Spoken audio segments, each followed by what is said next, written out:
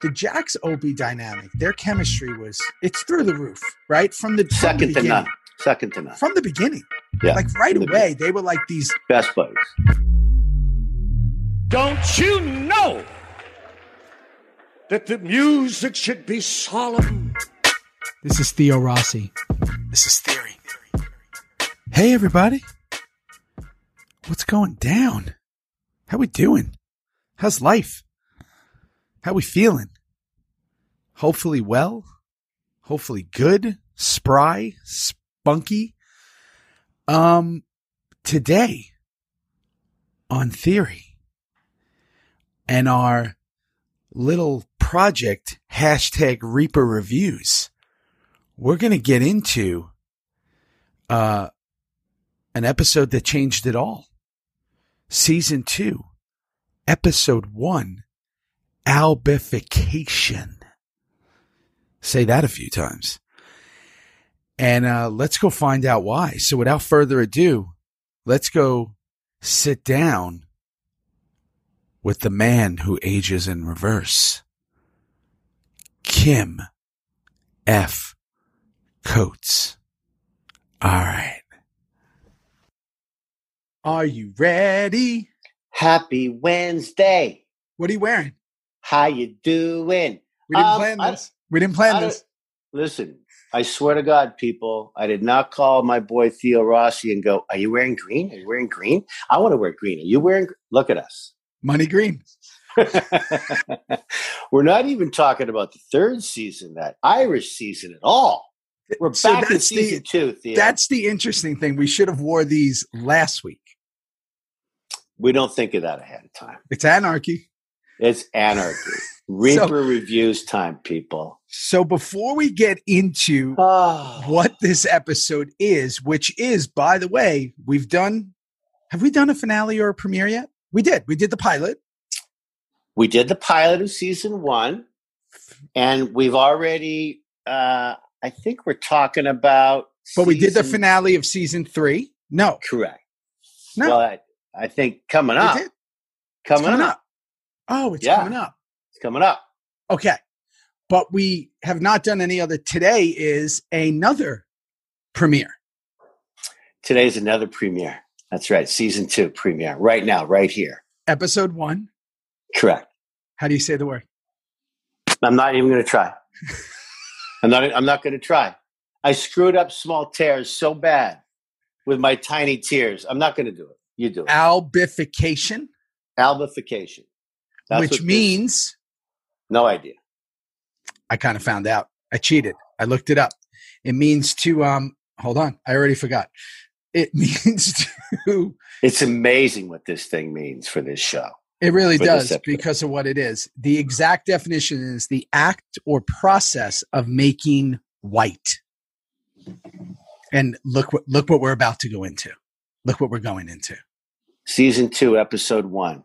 I mean, wow, Kurt Sutter. Your titles mean something, don't they? This is a very large episode, I think, yes, of the whole journey of this show. It's so significant. But before we get into it, on the last show, we started off. Well, one of the last shows, we started a couple back. I don't know what we're doing anymore. We started off with read the comments. Yeah. I have to talk about this for a minute.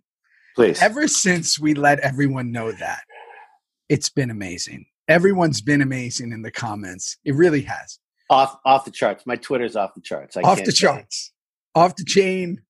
Off everything. But so glad you guys are going off everywhere. The top. So glad you're not going in order. I can't tell you.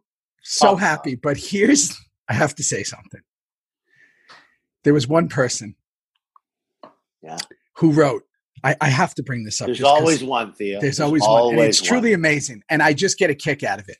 The person wrote, here's what you should do. You should change the format of the show. You should do an episode where all you do is you talk about all your favorite motorcycles and the ones you have ridden in your life. Okay. No. First of all, because it would be the most boring show ever. Okay. It would last 15 minutes. And it would No, be 7.5 minutes, actually. And who Maximum. who wants to watch that? No one. Not me. Not me. I mean, Theo, I spend my entire, life now having guys and girls come up to me, and they love the show. They love me, and I'm so grateful and thankful. And the biggest mistake they ever make is, can I show you my bike? Can I show you my bike? And they pull out this picture of a motorcycle. And I think I love their enthusiasm, but I've seen a million bikes. Okay, wait. So that same guy comes back a few comments later. I'm sorry, it's the person comes back. I don't know who it is because I can't tell. They all have these code names. And the person says, also, do me a favor while you're at it. Can you stop calling people by their real names and just call them by their character names? Because I'm having to stop the show and go look up the people. I'm sorry, bud. Anything else you need? Want me to a warm cup of tea at night? Want me to tuck you in? Anything else? What else can I do for you? Yeah, no, really. I mean, let's find out who that guy is. I'll send him some flowers. I'll send him a T-shirt. I might even sign the back. What other work? What other work does he want me to do? And may I just say, I think we've done a pretty good job of saying Charlie Hunnam, Jax. Thank you. I think we go Katie Seagal, Gemma, and some of these incredible guest stars that we've had on the show. It's nice to throw their real names out there before we go. And guess what? Maybe you got to hit the Googs for a minute. Maybe you got to Google it. Maybe you have to just do 1 second of work for knowledge. Put your joint away. Put your drink down. Open your phone. Press pause because you don't want to miss anything. And learn something. Don't miss and find something out. Go for it. Who cares? I love it. This will be. I will be checking. I kind of enjoy this. I kind of enjoy it. The one thing I got to tell you, it's becoming a bit of a trend now on these comments is how young you and I look. Well, I'm just noticing the color of your shirt there and the color of my shirt and the color of my gorgeous painting behind. A lot of blues and greens going on. Yeah. I didn't do that on purpose. I know I'm a black, dark blue guy, but this green might be my new color, Theo. I know it works. A lot of people say yellow is my color. So I don't know why they do. I'm not sure about that, but I would like to see you in yellow next week or the week after, so I can. I don't know check. if I have one here. Here's another comment someone said. Here's one. I have to bring it up. Someone said, hey, I know you were on TV and stuff. Maybe you can afford a better place that doesn't look like you're in some low budget hotel room. I am. That's where you are. I am in a hotel room. And it's not even a low budget. It's actually beautiful. It's on a higher scale up there. It's got nice rooms, multiple rooms. In Canada. Oh, fuck. He's telling me where to live now. Somebody's telling me where to live. Yeah. You just, I can't tell you how to succeed, but I can tell you how to fail by trying to please everyone. Greatest Kim Coates quote ever. It's the truest thing. Everyone should have that tattooed somewhere in their house. My Twitter feed, because I'm not like you. You're way better at all this than I am. You've got Instagram. You've got the whole thing going on. Yeah, you're Theo Rossi. Theory Pod. I mean, you're exploding. I'm just riding on your coattails. But I got to tell you, if I get one more positive comment on how good that painting looks in my little studio up here in Canada looks, you got to sell it. I might start selling it. Post prints. Sell prints. you in the middle of it. Yeah, I could go like that and put the person there. I could make a fortune for my charity, Theo. A fortune. If we ever do Comic-Cons again, you could have that there to sign. No, I swear I'm gonna. Question: is that Lake Louise? No. No, it's Castle Mountain, just outside of Banff in Alberta. It's an incredible. This is the most you're ever showing of it. Yeah, I try and change it up a little bit. God, I got to get a microphone, Theo. Oh, I got to get a microphone. Eric Bana told you. Eric Bana, our boy Eric. For all of those of you out there who know Eric Bana, movie star, Australian. The best. We did Black Hawk Down together. The best buddies ever since. And you and him hang up more than me and him do. He's now. the greatest. What did he say to you? What did he say? Yeah, no, he just literally said, Coatsy, step it up a little. Get a microphone like Theo Scott. So you guys, he said, you guys sound pretty good. Sounds pretty good. But, it just would be nice if the exact sync of his little iPod that he listens to, he hasn't missed one of these, by the way. And so we've addressed that and we're working on it. We've talked about potentially down the road, who knows where we'll both be in the future. Maybe there will be, but right now, like we said, deal with it because, but a microphone would be nice for you. I'm on that. I'm getting on that, but isn't it nice to know all our fans out there and how no matter where we are, we're doing one of these a week. We're doing one of these a week. We're not disappointing. And then we drop our little clips on Mondays and Fridays or whenever those come. I don't even know. I definitely Mondays. But in which they're just, absolutely hysterical. And Justin, shout out Justin Tordello, who does an amazing job. And by the way, speaking of, we never do that. Cesar Arvello does all the graphics, which are so incredible, makes you look so much better. So much better than I really am. Yeah.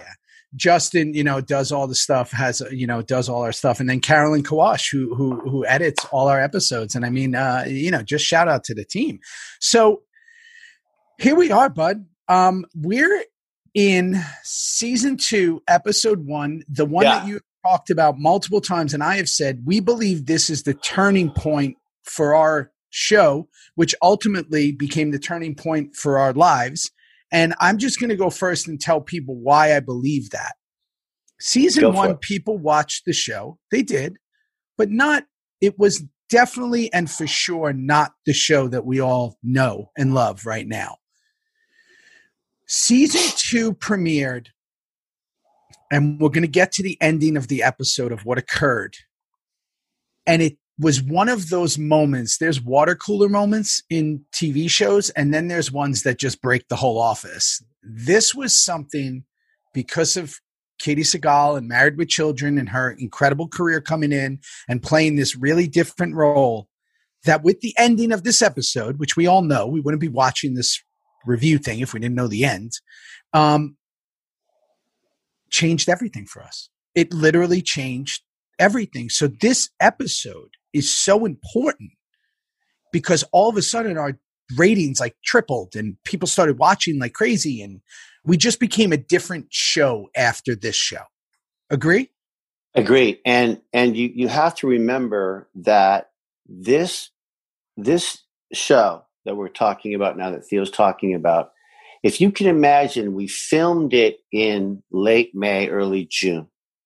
Then we do the second show, the third. By the time this premiered in September of 2009, when it premiered and we all went to the premiere, we all went to the premieres every year. We went to this premiere.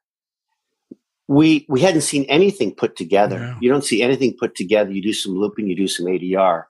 But I'll never, ever forget this premiere, because to see what you and everyone, Katie, Charlie, the team did in this episode, to see it all put together with the music and the whole thing, the ending was so mind-blowing and jaw-dropping. You're right. That's when I knew we were on a hit show. This is get ready. Yeah, there were 2 moments I said when this happened, and then back in the day, what people, if some people remember, is pre the way Netflix is now. Netflix used to put their old put other people's shows on, which they still do, but they used to do it. They didn't have any originals, and when our season 4 premiered, our first 3 seasons were on Netflix already. And that did not know that. I forgot that. So the 2 moments, the 2 moments are this moment. And then when our show became available on Netflix, they had the first 3 seasons on and everybody was watching it because everybody had Netflix. But what's so amazing about this is, and I got to tell you, we say it every episode. You know me, I don't fucking care that we say the same things all the time. I am so into this show right now, by the way. I'm like so into it. And I don't watch a lot of television. I'm trying up here while I'm filming to watch some things here and there. And, you know, a lot of things I'll put on like 1 or 2 episodes and go, it's just not, this ain't going to happen. Like, I don't believe anybody in this show. And I don't mean that in a mean way. It's just not going to work. Right. It's not for me. We're not meant for each other. There's something about this show that I am like locked in when I'm watching. I mean, selfishly, thank you for making me watch this show. I know. No, thank you. Selfishly, for me, I'm going to bed a lot happier now. I'm actually going to bed knowing that, well, wait a minute, back in those 7 years, I've seen half the shows, or we discussed that we had little lack ones of time, here and there. little ones here and there. But to really see it and take watch notes, it and take notes about it, it really is. It's coming full circle, baby, and this is getting better and better every week. So. And the fact that we're like now that we know what titles mean, and like, you know, we're analyzing. Well, kind of, yeah. We're like 1 for 5. We got to look it up. 1 for 6. But I thought Inez was not smoking for a second. You went on a whole thing about that, which we'll see. But here's my thing. I have such a admiration for it, and now this sounds so weird that I think about this. You and I have been together everywhere in the world, from Australia to Middle East, Europe, everywhere in the world. East, we've not been anywhere because of this show, right? Yeah. We've seen this, and it's happened to me today. We've seen it. There's such an incredible enthusiasm, like it lifts people out of their shoes. I've said, right? Because we were doing it, but haven't watched it really at all, except for a few here and there. I didn't understand it. By the way, I fully understand it. Like the running through the airport and knocking people down to say hello because you're so invested. I get it. Now I get it, because it's kind of how I feel when I'm watching it. I'm like, wow, I get. So in this episode in particular, you know, we're starting with, here it is. It opens up with one of the funniest things that's ever happened to us, and not funny. And when I mean funny, I mean not funny at all, but funny for me. You want to start and let me finish? Do you want to go? I just want to set the scene. I just want to set it up. Season 2, episode 1 opens with all the boys firing Mac 10s that were trying out from the Irish Gun Connect. We're all firing these guns. Everybody's Joe Cool. About 6 of us. About six of us in a line. Yeah. Yeah. And Hassack was kind of putting up the targets and all that. We were excited. It's our first episode back. We were off 6 months. Everybody's, you know, moving and grooving as they're going. And I after Halfsack runs, when we're done shooting, Halfsack goes and he said, hey, just, you know, improv like a shot or two. I think a few people, Tig, the character, I believe, was shooting at Halfsack. Keep going. You're doing well. We all wanted to get in on the mix because that's what we do there. We try to one up each other. Well, one thing you're not supposed to improv with, boys and girls, is guns. So when you use ammunition that are blanks, they are still real bullets. They do still make the same noise. And one thing you're going to learn about Kim Coates as we go on this journey, Kim's got sensitive ears, guys. He's got really sensitive ears. So I'll let you take it from there. I'll take it from there. First day, just like you said, we're so excited. How's your arms? Did you work out? How you looking? I like your hair. Did you do a show before this? Like, Kim, why is your hair not longer? Like, he was all kibitzing, boom, boom, boom. And of course, we'd seen each other before we started filming quite a bit during those 5 or 6 months off. But this was day one. Here we go. And we had a brand new gun wrangler. They're called Wranglers. They come in. They're with props, but they know ammunition, they know blanks, they know guns better than anybody. Mm-hmm. Trust me, we had 1 million of them on Black Hawk Down. They just know armory. They know guns. It's their specialty. It's their specialty. And this was a new guy. We'd never seen him before. And like the Mac 10s, the handguns, the semi-machine, they were all set out. All set out. Now, you know this, people, peeps, our beauties. You need earplugs. Everybody has to have earplugs. And when you shoot a scene that requires gunnery and firing, you can't have a lot of dialogue because you need to hear people when you do dialogue. So you should always have earplugs in just for the firing. And then when you do the dialogue, you don't really fire. You just don't really fire because there's dialogue. Well, this one particular, close to after this new Wrangler, poor guy. Was he 105 years old, Theo? I think he was. He looked like the crypt keeper. He was in trouble. He looked like the guy from Macbeth, the guy who his first movie was the original Westerns.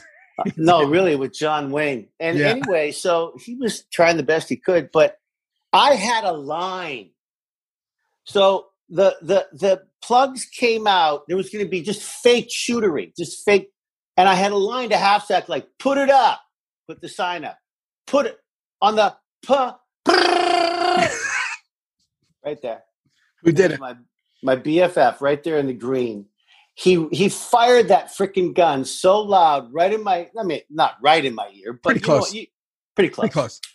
Well, I did not get the nickname Safety First for nothing, peeps, because, whoa, that was it. I think you were angry, and it was the first of many injuries to come for Kim Tig Coates on the set of Sons of Anarchy. The eardrums were one of the first things to go. Yeah. They never recovered. And then many other things, which we will get into. We'll get into. You just found yourself at the center of these very odd things that would occur to you. And I don't ever want to defend myself, because what I did was, the problem was we were walking away and they said, "Oh, fire back." Yeah. Yeah. And we were walking away. So you had to turn and fire the MAC-10. And I didn't realize that you were there. More importantly, I didn't realize you didn't have your earplugs on. And that's how we started. Now, also, that's how the episode started. So there is a song playing called Slip Kid, which is a, complete rock, huge rock song that, is on that Sons album that I've heard 7 gazillion times. This is back when the tension was hot and heavy with Clay and Jax. We were here. Yeah. We've talked about this multiple times, right? Yeah. So now we're going through everybody. The tension's hot and heavy with Clay and Jax, and we get to Bobby in prison, which again, I always forget about. We've talked about it now. Talked about that. Yeah. Yeah. He comes out. He's got the ponytail. He's looking like ready to roll. He's got the one-piece suit on, which is just so flattering on his body. And he comes out and he loved it. He was on Bobby Island in prison. He finally gets out. Go ahead. Or he's about to get out. Yeah. But you know what? The one thing that I have to say about Boone, which is there are certain people, I've always said this, that are they don't have to do anything when the camera's on. They just have to speak, because them as a person is so incredibly unique. Like actors, we've talked about this on the show, the Anthony Hopkins of the world, the Morgan Freemans, the people we talk about who literally could just speak, right? He's one of those guys that his look and his voice and his cadence is just interesting. So there's a thing that, Bob De Niro said a long time ago. Robert De Niro said, they were asking him, like, what's your advice on acting? He said, don't act. Yeah. Just don't do anything. Yeah. Boone is really the epitome of that. Like he could just speak and it's super interesting. Just the way he looks, the way I couldn't agree more. Right? Yeah, no, Booney has a beautiful soul to Bobby Elvis. He really is the Doc of the Seven Dwarfs of all of us. He really is like that Doc character who's trying to piece it all together and help Charlie out, help Perlman out, or help Jackson Clay out, as we talked earlier. But yeah, Booney does it really well. He's just in life, like, you and I have spent so much time with Boone all over the world, and we've had so many meals together. I've always wondered this, because I've met actors that have zero personality, but they're great actors, like zero, less than zero personality, but they're great actors. And then I've met people who just have this incredible, magnanimous personality, and they're also great actors, right? And, and again, I've met people with great personalities who can't act, wet in a shower. And then there's, so it kind of goes both ways. But with Boone, it's just being around him. And I've had these conversations with him about the strangest things, because he's so interesting. Yeah. And I think it really comes off. That character was just so perfect for him. So now we get to it really was. We get the Hales. Starting with Jacob Hale. This is our first introduction to what will come to be known as the League of American Nationalists. That's what they are. And it's Zobel and my man, which we've talked about before, Henry Rollins. Henry Rollins. That's And Zobel character. And Jeff. Jeff plays Cobbler's Jacob there. Hale. And then, yeah, exactly. He's there, and then Taylor comes in later. You ever shoot in that diner? Have you shot in the diner? I did. Yeah. Me too. How many scenes have you had? A bunch there? I don't know, but every time I see it, I go, I've been in there a few times. Yeah, I was in there a couple of times for sure. Yeah, I had a big scene later in like 7th season with Chibs when he kind of turned his back on me. So I always remember that diner. Isn't that diner from Pulp Fiction, or not really? Or do you remember? The one from Pulp Fiction I think is on Wilshire. That one was somewhere in the valley that's by right. us. That was this one, but this one has been used forever. I also know we used for a lot of movies. Yeah, for a lot. So here's our introduction to these dudes. Yeah. And these are our, antagonists. Here they are. These are the guys. This is the people that are going to make the son's life hell. And a lot of things are going to come with it. It's funny what he does in this show. Kurt, like the way the enemies don't look like enemies in a way, like right away, right? Like Darby was an enemy and looked like an enemy. He had the whole thing of an enemy, but these guys are coming in like the suits, the whole thing, right? And they got Jacob Hale already, with them because they're these businessmen. And then Hale comes in. I thought it was such a great introduction because we know right away that they're, for lack of better words, pieces of shit because they're these white separatists or whatever they are. But he packaged it in something that made them look very professional. I loved it. I love the writing because it's frightening. I have written down it's frightening because Kurt Sutter, again, is kind of ahead of his time with some of these issues that the world has, not just America, the world has. And the writing in that scene, when Hale comes in to sit with his older brother and these two new guys, business suits, Rollins is his costume was just so perfect for that, for who he was and what that character believed in. And Adam Arkin is just this business guy. But what came out of their mouths and what Hale said was what the audience is thinking. It's like the audience got to live through Hale in that scene because Hale's going, wait a minute, you're who? Wait. And he gets handed a card. Oh, you're white supremacists. He goes, no, we're separatists. We're separate. Like just the words coming out. So right away, first time we're seeing these guys, what the fuck why are they there? No one knows yet, and he does something great. And he does something great with bad guys. And you're so right. Hale was so good in that scene. Taylor, for the guy who doesn't want to know people's names. Look it up. Real name's Taylor, and he plays Hale Jr. Look it up. Let me confirm for you.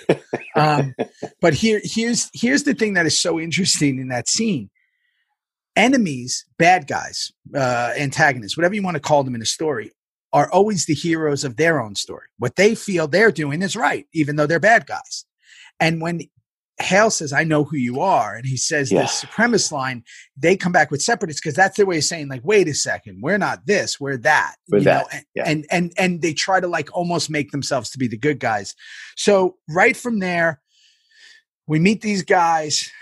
Clay comes riding in with the group. By the way, I just want to give a shout out. And can we give a shout out for that? And may I say that Tommy, who was constantly early in season 1, 2, and 3, for me, my nickname being Safety First, Tommy was always a bit of a nutcase. He swerved. He was fast. He just blah blah blah. No hands. Thank you. And in this scene right here, we see Tommy hanging that right arm down, hanging it down for the camera, because the camera's right on him as we roll by. I'm just going to show everybody I can ride with one hand on the wheel. And he was still getting relative. He's a hell of a rider now, but he was still getting relatively comfortable at that moment. Whoa. But the coolness was more important to him. So here, and again, I saw, Clay's riding up front. I think they were going like 7 miles an hour when I saw the scene, but it worked. We were having fun back then, man. Yeah. Anyone who rides bikes, right? The hardest thing, or certainly learning early on a bike, is to go slow. How do you go slow? How do you park the bike? How do you back it up? How do you pull away slow? Once you're going 30 miles an hour, It's easy. You can be on a horse. You can be in a Porsche. You can be. It's pretty easy. But that slow stuff. That bike gets heavy when you go slow. You start to feel the weight of it. That was the hardest thing for me to get when I was riding was, stopping, parking, the whole bit. It was kickstand down and up. Yeah. And especially when you're doing it in a scene and they're timing you because you kickstand down, you didn't turn your bike off, your helmet's still on. It's a mess. We've talked about all those things you got to do. So, okay. Another cool little fun fact. The opening credits roll, and the first season I was a guest star, so that was where I'm in the main credits. Not no more. I'm in the main credits. What's up? Well, that's exactly right. One of the greatest moments of my life. I was so excited. I was so excited. Like I wasn't a regular. I didn't know. Everybody knows the story. I've told it 1,000 times. But when I auditioned for every role in the show, and when Kurt and I had talked, he's like, I don't know if you're going to be in one episode or all of them. I don't know anything. Yeah. So every week I was like, oh, the character's going to get killed or he's just going to disappear or it's not really a big deal. So when I got made a regular, when they made me into a regular, I was like, oh, wow, they're like committing to me to being on the show. 100%. And I was so excited because it was just like, it was already a train that was moving. And here I am. I got like, in our industry, I got job stability for a moment, which you don't get in this industry. I got job stability, which we can talk about right about season 3 when we knew this thing was going to go all 7. We all had job stability, but we didn't because we didn't know if we'd be gone the next episode. So we never really had job stability in this whole thing. But that was an amazing moment, I thought, for me in my life. I just want to say. And William Lucking, right? Piney, he got billing as well at the front. Yeah. Right? Piney Ryan, was up there. too. You were up there. Ryan was up there now. Dayton, not yet. Dayton not Kelly, yet. Not yet. Okay, But not coming yet. up. Okay, coming up. Okay, so now we start off. Opie was on like some kind of walkabout, or I don't know what's that. Before you start that, can I ask you a question? Yeah. Did Gemma get a new hairdo for this season? I think so. Did Katie?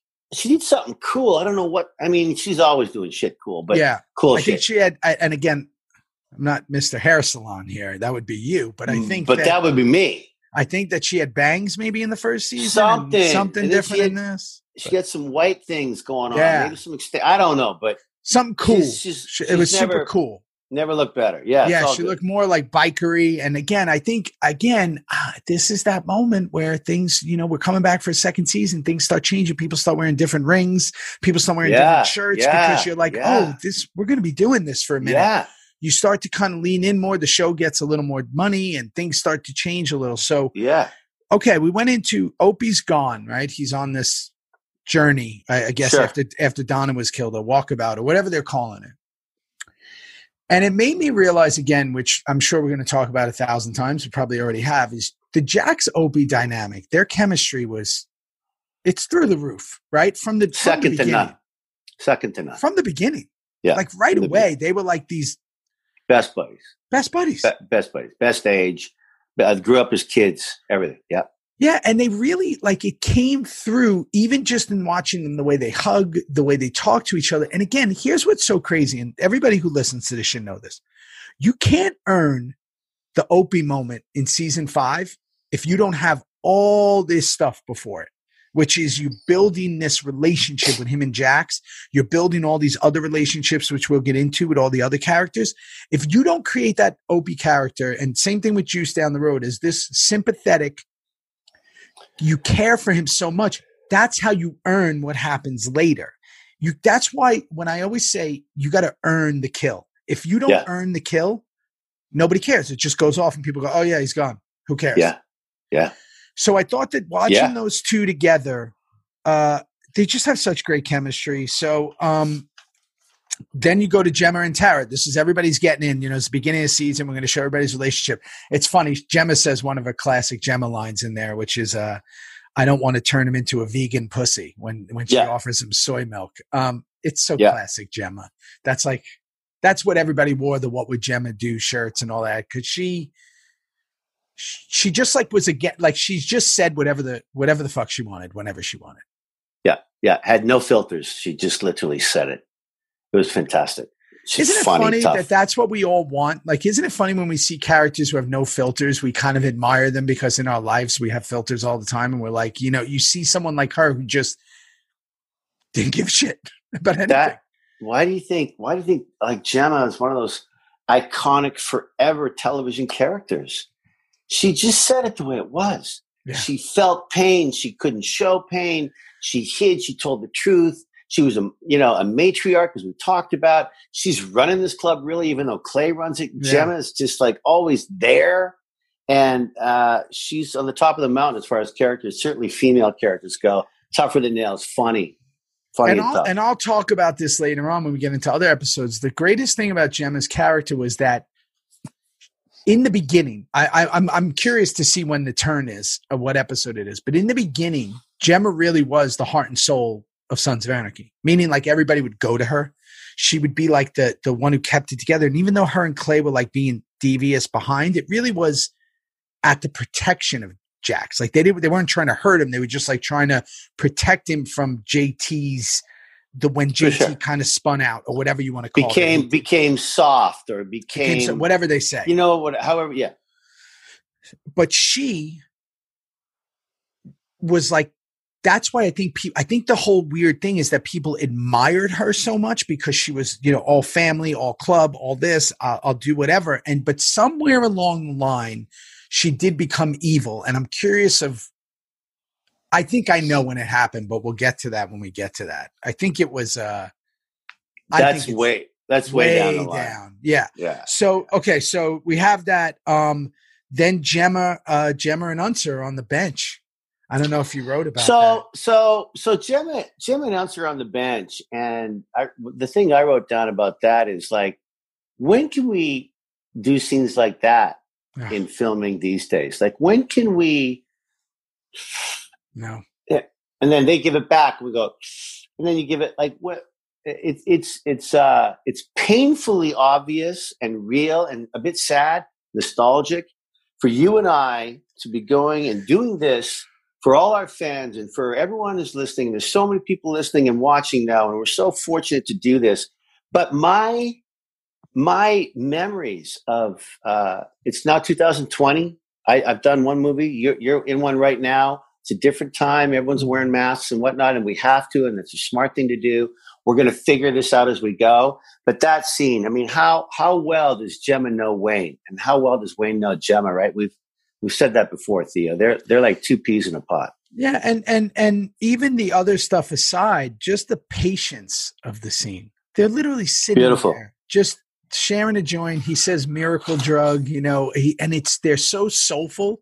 Like they're just two very soulful actors, especially on So Right. We talk about Piney a lot like this, that there's just so much gravitas in like the way they speak. So when you're just watching a scene of two people talking with air in the middle and you hear the birds in the background, you go, that's real life. Like that's life. And yeah, go ahead. No, go. I was just going to say, and I hope everyone realizes like Sutter never complicates scenes with fill-in music, fill-in violins, fill-in nothing. Just lets them play. Just lets them play. And we know now in what we do. And again, I'm not knocking the current time of entertainment. I'm just saying that it's very fast paced. Like even the camera moves are fast and everybody's running and we're moving quick. We're playing music and it's like we have to stimulate these 5-second brains we have, where when I get to watch this, I find myself sometimes just like in on the scene and I'm like, oh, I'm in. Well, isn't that the truth? And you know this as a filmmaker. I certainly know this as a filmmaker. You can't make up pace. The pacing of the edit, the pacing of the scenes, the positioning of the scenes are so key. And trust me when I say this, that there were certain scenes that in this 7-year process of 92 shows, Kurt would move, would save, would put here instead of there because of the pacing. And I can't tell you, this show, Theo, I know you and I have talked about this behind the scenes. I can't believe how much happens in 48 minutes. Right? And that's for some episodes that we've already done and all that. I'm like, I look down sometimes because I'm watching it, up here in Canada on Netflix. And I look down and I go, how is there 23 minutes left? And I just there was 75 storylines that just happened, and he ties them all together. Riveting. Ties them all together. They're not, whatever. So really just, again, here we are. We've just seen Gemma. It's like literally the first 10 minutes of the show, and we've seen her do all these different things. So now we go to the Darby. Rollins goes to see Darby. I can't. I want you to go. No, go. I just have to go. Henry Rollins is chilling. You want to talk about like that incredible compliment you gave Booney, which is so true. Rollins does the same thing with his character in a monotoneness. Not that Boone's ever monotone. He's not. He's got a lot going on. It's fucking fascinating. I want to fucking work with Booney on everything. Mm-hmm. But this guy, Henry Rollins, to know as a human being, like I know you, Theo, really well. You know me really well. Some of the characters we play are on the darker side of life. Yeah. Right? And they're fascinating to play and get into. Rollins, not only did he jump into this guy, but I believe everything he said and how the way his looks were to Darby. Could you believe what he said at the end of that scene to him? You didn't earn that. To Mitch, like he's going, no, I'll open it up. He goes, no, cover it up because you're not earning. Yeah. You're not earning that at all. It's chilling. That and again, he's not doing it in a way of like, it's just what he truly believes as the character. So you're never questioning for a second that that's Henry Rollins, even if you know him. You're looking at this guy, and what is the job of an actor is to trick the audience into making you believe that he's that person on screen. 100%. So here it is. You have this guy who I know it's not just me. A lot of people knew who he was, but not for a second do we not think that's Weston, Weston, the lieutenant for this Zobel guy. So, hats off to him. Opie lost. Can I ask you? Sorry. Yeah, no, do you know, like, because you know Kurt really well and stuff, and I know him well, but how did Henry reach out? Did we Kurt reach out was to a huge him? fan of his. Okay. Yeah. I don't know how they met. I don't know whatever. I know as the season started going on, then everybody started calling Kurt. I don't know. Maybe Rollins watched the first season, but I do know that I know that happened with everybody else, Manson and Courtney Love and everything that happened later. But I don't know. Cool. That's a really good. But Rollins had been acting. Find that out. Rollins is with De Niro. He's been acting a bunch prior to that. So who knows? Maybe it was a Wendy O'Brien thing. You don't know. Okay, so you're talking about Opie. Opie lost a bunch of weight. Okay, so that scene that we're going to talk about now, when Opie parks his bike, he's going to see us for the first time since the death of tons of hugs, a lot of hugs. Okay. Now, I think it was my boy. Yeah, it was Guy Furlan directed this episode. Oh, he did? Yeah, Guy did. Cool. And I remember on that day when we were going to film, Opie's coming back to the club. First time I've seen him, Clay's seen him from what we did, that, right? So there's a lot of history. So I said to Guy, and people, I think our fans will know this, and if they don't, they will now. When you exited the clubhouse, there was always an order: president, VP, sergeant at arms, treasurer. Like there was a bit of an order how you came out, and I was always behind Clay. If it wasn't Jax, it was Tig. It was just I was always ready. And I remember that day going up to Billy and saying. And not Billy, going up to Guy and saying to Guy, our director, I want to come out last. I want to come out last. And Guy went, beautiful.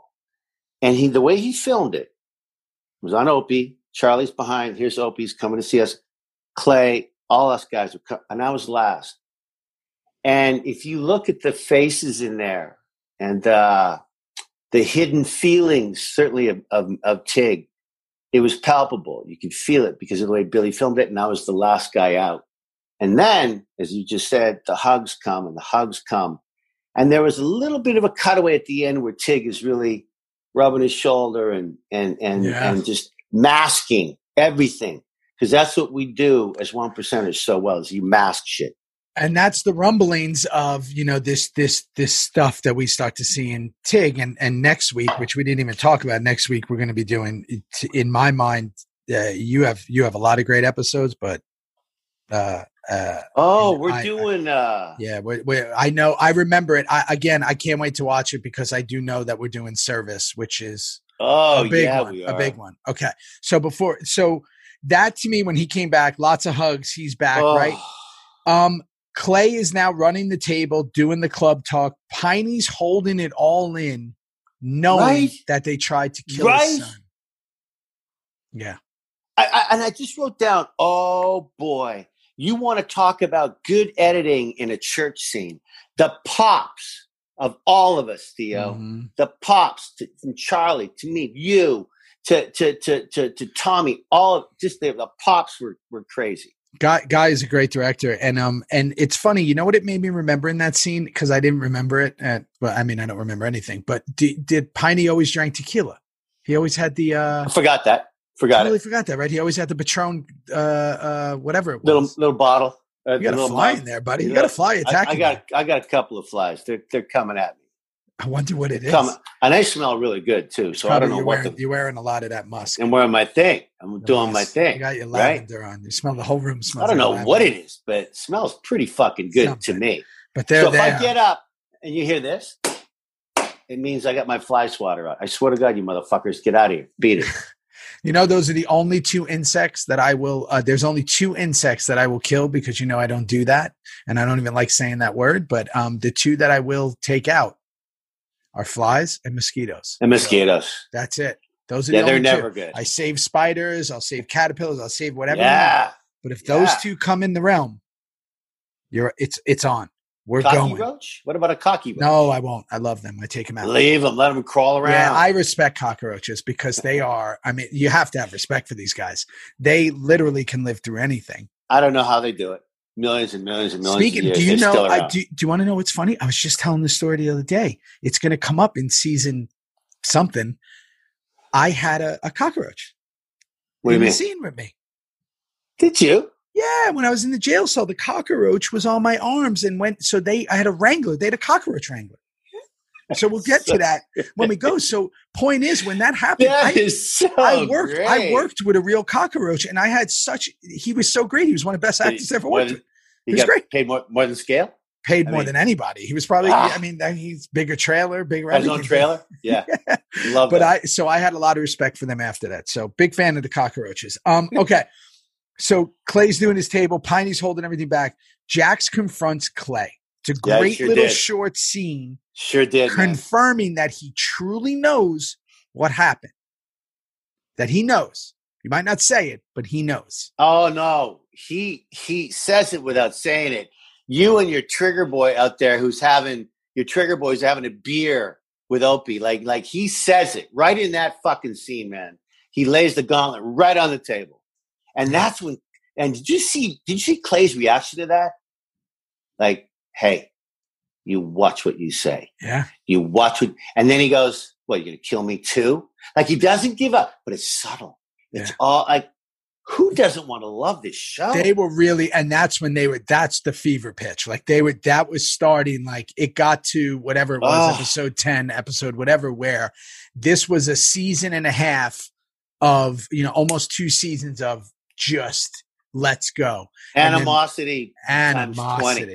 So here you guys go on this mission to go take out the Mayan guy, right, on the motorcycle. Yeah. And may I just tell me all about it, because I was not there. I'm going to tell you all about it, but I got to say, this is one of I can't wait to get back to season 1 now. I'm having so much fun going from 1, 2, and 3. Like, this was your idea, kid. But I got to tell you, do the Mayans have a cool look, or am I the best? Am I out bikes, of my mind? Best everything. I mean, the ape bars, the way they ride those. Amazing. Apes are everywhere, and the way they look, and even the back of their cut is different with the greens and the reds. Beautiful. I mean, just beautiful. Well, okay, so that day, great little actor too. I forget his name, but we were going to go, get the guy who was responsible for Donna's death. All right. Now, again, as an audience member, you're all watching this going, okay, so Tig's driving, Chibs is beside. Charlie's going with fucking Ryan. Here we go. How's this going to go down? Who was it again? Who was there again? It was you, Opie. It was Opie, Jax in one truck, and it was Tommy, Chibs, and Tig in the other. There was 4 of us. And of course, there's rock music. The rock music's just blasting away. And we shot that thing in a whole day, man. We took the whole day to shoot that. There was a lot of action. We threw that sort of that piece of steel through the rim of his bike, and that was wipes amazing. out. We pull him aside, you know, and I've got this down. I go, you know, it was so rough watching the looks of all our faces. Opie's gone. He's gone. He wants to hear him say it. He's not going to put a plug in him until he hears him say it. You've got these subtle, I'm sure you noticed this, Theo, but there are looks between Jax and Tig in that scene. When Opie's turning around to walk away, Charlie wants to calm him down. Jax looks back at Tig to say, you fucking handle this. You. I didn't even notice that. I did notice it. And of course, I don't know of what was just said in the clubhouse between Clay and Jax. I don't know any of that stuff. All I know is I'm dealing with my own remorse of the Donna thing. Mm-hmm. But I see a look in. Tig is not stupid. None of these guys are stupid. We all know there's shit going down right now in the club, and it's not fun to be involved in. And so that scene where I shoot him in the mouth. Where I shoot him in the mouth, you know, it was a really well thought out plan, I thought, by Tig, and I took it from Jax's eyes telling me to do something about this, and it was. But if you take it from Jax's eyes, and again, just going from a fan perspective here, then you would assume that maybe Jax knew, or do you think that he was just doing it to? This is all I know. This is all I know is that Opie has stated in front of me, I want to hear him say it. I want to hear him say it. I want to hear it. I want to hear it. And then he's fucking dead. I get to shoot him. I want to hear him say it. I don't know really what that look is to Tig. All I do know is that look is saying something to me.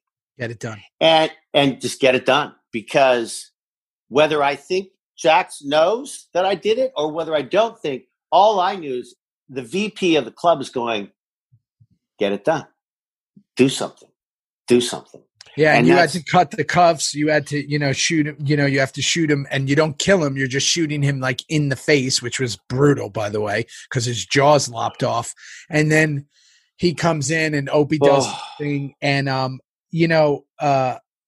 what was so great about that scene is basically Jax lies to Opie's face, right there, right there, lies to his face. This is the guy. No questions. No question. No questions. Then Jax realizes that he's got to fix this because he carved Anarchy in, which, by the way, made my stomach turn a little, which I'm really good with usually, is I don't know what it was about the sound or whoever the Foley artist was on that. I don't think we had anyone that was better in the whole than Sons of Anarchy guys and girls that worked on this show. The music, the Foley. The Foley, and just so everybody knows, Foley is when in films and television, Foley is like they add in sounds for things that happen, right? Obviously, Opie didn't really carve someone's stomach, but you have to make the sound of what it would sound like if someone was carving someone's stomach with an Anarchy symbol. And Foley artists go in there and they create them in who knows what kind of way. They'll take a watermelon. They'll take a pear. They'll. Like horses, when horses run away, there's actual, little cloths what they do for their net. Yeah, and again, Foley art, they'll use pans and pots for things. Correct. So they're incredible, and there's usually like 7 of them or 5 of them together, and it's just a really cool job. Somebody should do a documentary on Foley artists. That's no, we don't know who they are. We don't know who they are. It's pretty amazing. They make billions of dollars. We don't know who they are. So but whatever that sound was, I got sick to my stomach. So he carves the A, and now Jax has to shoot him in the stomach, and he gets a phone call. We get a Jesus Christ there. He's like, Jesus Christ, right? Jesus Christ. Answers the phone. It's Tara. Okay. Now you have Clay and Gemma in the bedroom. Ron's got his pants down. Nobody wants to see any of this. Half sack walks in. Gemma certainly didn't. No. I mean, Katie certainly didn't. No. Let's go. Love you, honey, but let's get this done. But another great line. Get Sparky, join in or get out, right? And great line, great Sparky. I mean, come on. What a great – I wanted that Sparky. I mean, who doesn't want a nickname called Sparky? Amazing. And he tells get in or get out. So now we go to the party scene. Okay. Tells Clay it's all good, right? Everything's handled. Okay, but hang on a second. Hang on a second. Did I jump? No, not at all. But can we talk about these Fraturdays? Can we talk about – look at that scene that's happening outside. The day is over. You've got Jax carving the A on the phone, telling Tara he loves her. Like there's different worlds just flying around of violence and love and redemption and all. And Opie's kind of bad. And then we go to Friday and we come to 150 extras. Yeah, lots of fake beer. Lots of smoking, lots of partying going down. And I have to say this, Theo, that, oh boy, I can't wait to talk about this down the line. But this show, which is why we're talking about it, has its own, it's a epic television show in the world, right? Mm-hmm. Those first few seasons had some humor, had some fun, this was one of those nights. You think it's going to be an incredible party, and it was. But all those extras, did we just get less and less of that as the years went on? So when we keep mentioning Fridays, and this is for the new people, it means that you would film on a Friday night, and as the weeks get longer, what happens is your call times, which means your days you start work. So on Monday, you might start work at 7 a.m., but then the way the hours are, it gets more and more and more. So by the time it comes to Friday, you're usually going to do all your night stuff that night, all your night scenes and the bigger scenes with more people. Yeah. And usually you're going to start work at about 5, 6 p.m. So probably filming those, we call them Fridays. You're probably filming those scenes about 3 in the morning, 2 in the morning, 3 in the morning.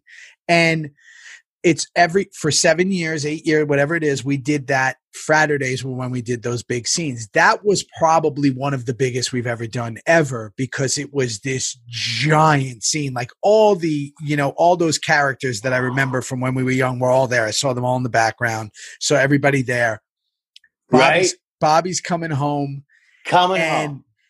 It's a real party inside and out. Like we did the party in the club, outside of the club, like in the garage. There were just people everywhere. Everywhere. And, you were either on camera for a minute, you weren't, but people were everywhere. And, you come up, you've been drinking, you come up and, Bobby's out now. Bobby comes home. And I thought that was such an amazing reaction. And I remember it, you know what? I really do remember it like it was yesterday. It was our first episode back after 6 months. We knew now that we were on a show that was successful. We were as happy as those characters were in that 100%. 100%. And even Stahl, even Ellie Walker. If you look at her when she gets out of that car, she was like a 1940s movie star. Yeah. She flung her hair. Yeah. She flung her hair getting out of that car. Allie knew, I think I'm going to stay in this chick's skin for a while. I think I'm going to see your face more, Ron Perlman. Right. I'm here for a while. There was a celebratory, as you just said, feeling that was unprecedented. We felt so good that night. Everyone felt so good. It's all going to be good. And that's why her levity was allowed in that scene, because we had such a long history, and she knew it, not just as Allie, but as Stahl, that we were going to be here for a while. Like that, to me, that party symbolized, hey, by the way, if you like this show, we're going to be around for a little while. Yeah, like it was one of those. So we're all like hugging and happy. And Clay was banging on that roof and going, I'd like to see you on the pole or whatever, see what you can do. And she goes, you have no idea. And all this is happening, right? And I was smiling ear to ear. Literally, you come up drunk to Clay, it's all over with, it's handled. And you think, wow, these guys, the best is in front of them. The worst is behind them. And this is, again, I don't want to keep, how brilliant, right? How brilliant. And then all of a sudden, these guys pull up. Okay, who are these guys? What's going on here? We met this guy briefly in the beginning. Who is he? They get out. Oh, now they get out with some of Darby's guys.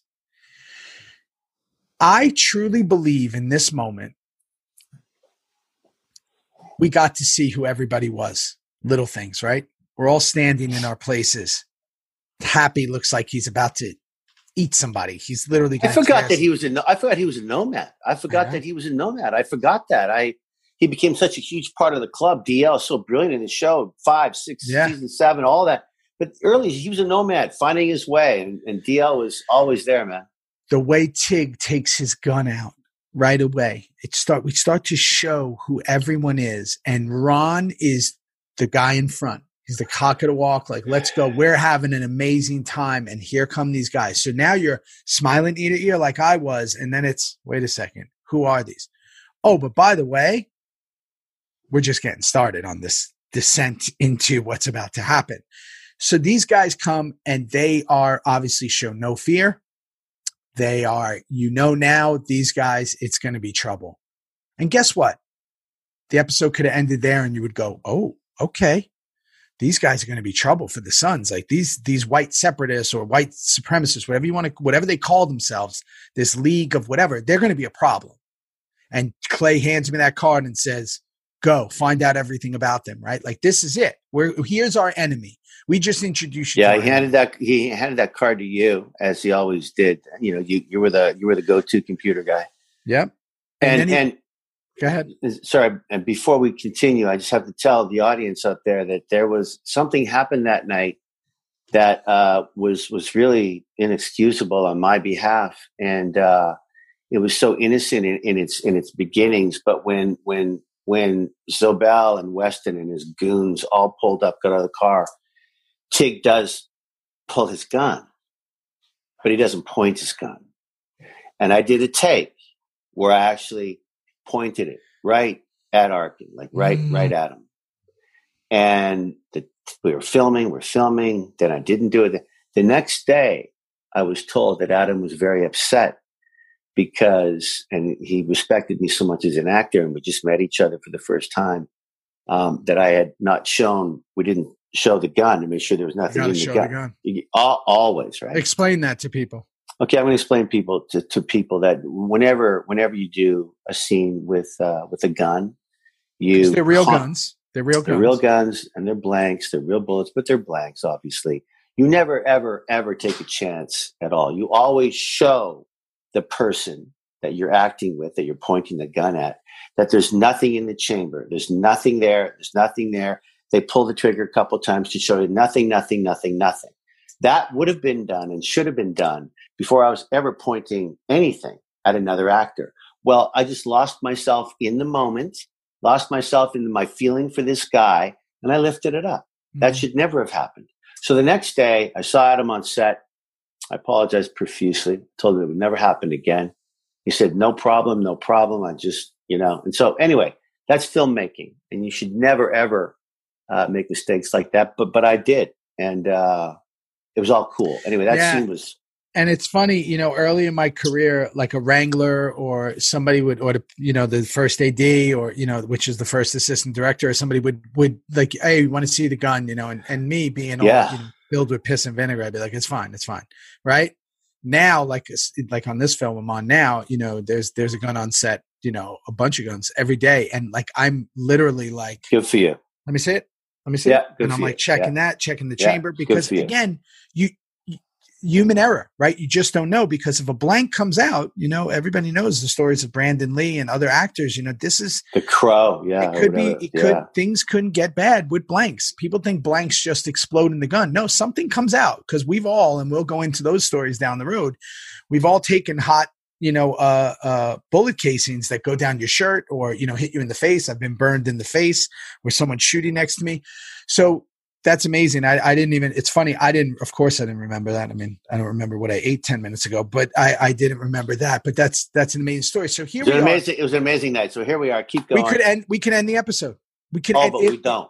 Any other show, end the episode. It's over. These guys are a problem. This is going to be, let's start season 2. Oh no. Tara relieves Gemma, and she's coming back, and somebody's beeping like crazy behind her. My baby's choking. Gemma gets out of the car, goes to help what anyone would do. The second she sees that that's a doll, before she could even think about it, which, by the way, couldn't even take a breath. She makes your asshole tighten up when you see that's a doll. You are like, holy fuck, this is bad. Yeah. She sees that it's a doll. She gets clocked. Okay, what's going on? Now, as an audience, our mind's on the party. Our emotions have literally gone like this. Typical Sons of Anarchy fashion. Your fucking heart rate is up, it's down. It's up, it's down. It's up. We're smiling. Now what? Now I'm going. I'm going to let you come down the hill with this, but I have to remind all our beautiful peeps that we are in a theater at the premiere watching this whole 58 minutes. And it's coming down to this. We've seen nothing. We've heard how it went.